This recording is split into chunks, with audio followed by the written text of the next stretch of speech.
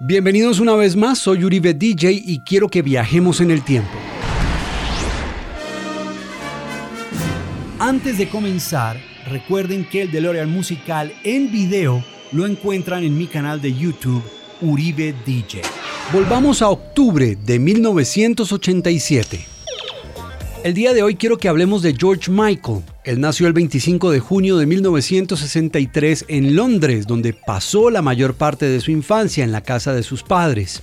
En su adolescencia, mientras estaba en el colegio, se hizo muy amigo de quien sería su futuro compañero musical y socio, Andrew Ridley, con quien montaría luego el dúo Wham, que fue muy exitoso durante gran parte de la década del 80. Los dos tenían muy claro que querían ser músicos. En aquel entonces, George Michael tocaba su guitarra en las calles de Londres haciendo canciones de Queen.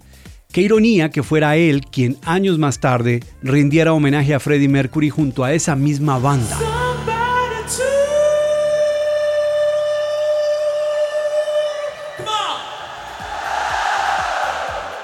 El hombre comenzó como DJ en clubs de Londres y luego formó una banda de ska llamada The Executive, donde estaba Andrew Ridley y el hermano de Andrew.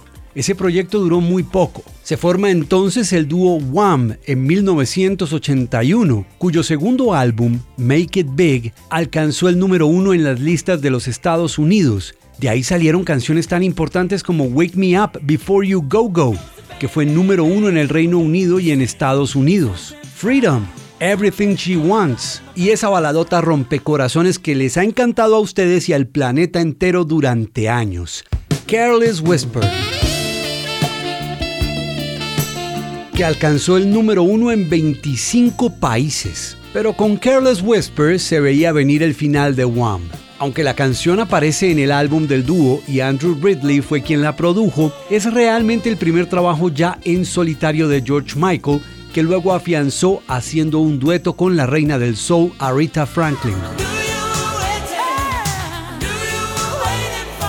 Estaba claro, George quería hacer música más adulta, contrario a la visión de Andrew, que quería llegarle aún a las audiencias adolescentes. I was no longer, neither of us were teenagers anymore, and we were both getting a lot older mentally than perhaps we would have done in 3 or 4 years of like a normal life, but I felt, especially at that time, I was going through a bit of a hard time, and I felt already about 50, and I thought this is going to be a bit of a joke. En lo que se conoció como la separación más amigable del pop, Wham llegó a su fin. Todo estaba preparado para lo que sería la explosión de su carrera como solista, un álbum llamado Faith. 1987 fue un año lleno de muy buena música, álbumes increíbles. Es el año en el que U2 finalmente conquistó Norteamérica con The Joshua Tree. Michael Jackson lanzaba Bad. Kick de INXS veía la luz. El Appetite for Destruction. Hysteria de Def Leppard. Y me podría quedar horas hablando de la música que se lanzó ese año. Hacia finales de 1987, George Michael lanzó su famosísimo álbum debut en solitario, Faith.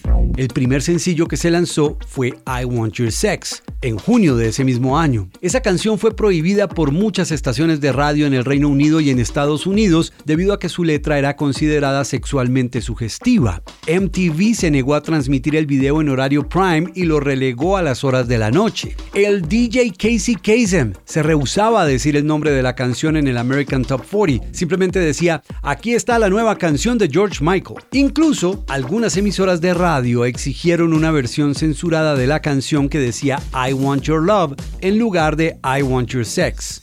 Con todo y eso, la canción se abrió paso solita hasta llegar al número 2 del Billboard Hot 100. Era el momento de lanzar un segundo sencillo, y qué mejor que la canción que le daba título al álbum. Faith se estrenó en octubre de 1987, unas semanas antes del lanzamiento del álbum.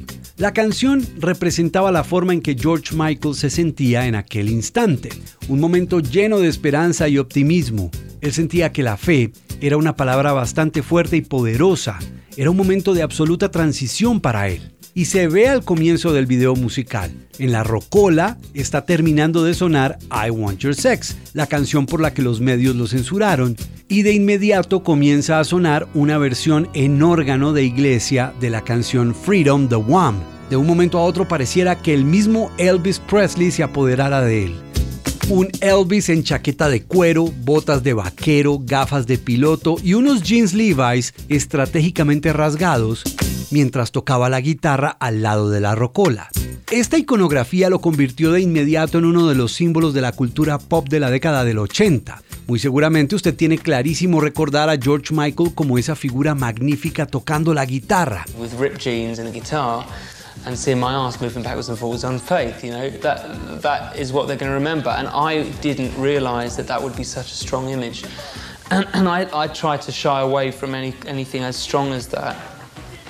And it was only about halfway through the tour last year that I realised how far that had gone. Aunque lamento informarle que George nunca aprendió a tocar la guitarra al 100%. La mayoría de lo que usted ve en el video musical es fingido. ¿Pero por qué?, se preguntará usted. Bueno, básicamente porque en la música, a todo lo que usted le ponga una guitarra, se ve más cool. Funcionaba en 1987 y es posible que funcione todavía. George Michael se convirtió de inmediato en un símbolo sexual, sobre todo para las mujeres. Pero él en ese entonces ya sostenía relaciones con hombres, así que para él era muy complicado saber cómo comportarse en general. Mientras que el álbum Faith brilló por su calidad musical y la canción fue todo un éxito, George Michael nunca estuvo de acuerdo con la imagen que se proyectó de él en ese momento. Tanto así que en 1990 George Michael lanzó una canción llamada Freedom 90 o Freedom 90. El número 90 hacía referencia al año, pero también se le añadió para diferenciarla de una canción que ya había hecho con Wham que llevaba el mismo nombre. En esta canción denunciaba de frente la imagen que se había creado en el video de Faith. Y en el video de Freedom 90, esa famosa rocola que aparece al comienzo de Faith explota. La letra criticaba la forma en la que lo hicieron mover el trasero como un producto casi de supermercado. Además, la chaqueta de cuero negra famosísima que usó en el video de Faith y otros videos de ese mismo álbum como Father Figure se prende en fuego. Faith fue una de las primeras grabaciones digitales, lo que le permitió a George Michael armar la canción pedazo por pedazo. La voz la hizo línea por línea y a veces palabra por palabra, ya que todavía la estaba escribiendo cuando estaba en las sesiones de grabación. A veces improvisaba una letra y si salía bien, la anotaba de inmediato como para legalizarla. Fue un proceso bien complicado, pero el resultado final fue esa canción contundente que ustedes conocen y con la sensación emocional que George Michael estaba buscando en ese momento. Un dato musical curioso: la canción fue construida sobre el famoso Bo Diddley Beat, un ritmo que puede ser hecho con cualquier instrumento y que se popularizó después de que el mismo músico Bo Diddley lo hiciera famoso en 1955. Suena más o menos así. Y ha sido utilizado durante décadas en el trabajo de miles de artistas.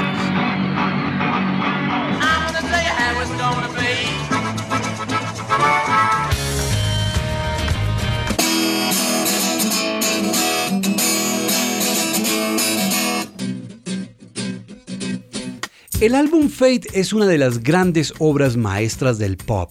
Tenía funk, rock and roll, blues, soul, incluso gospel.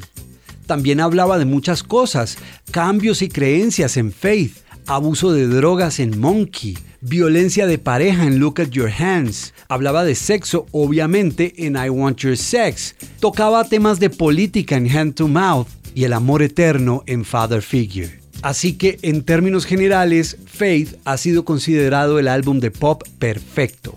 Ganó el Grammy al álbum del año. Estuvo en el número 1 de álbumes durante 12 semanas.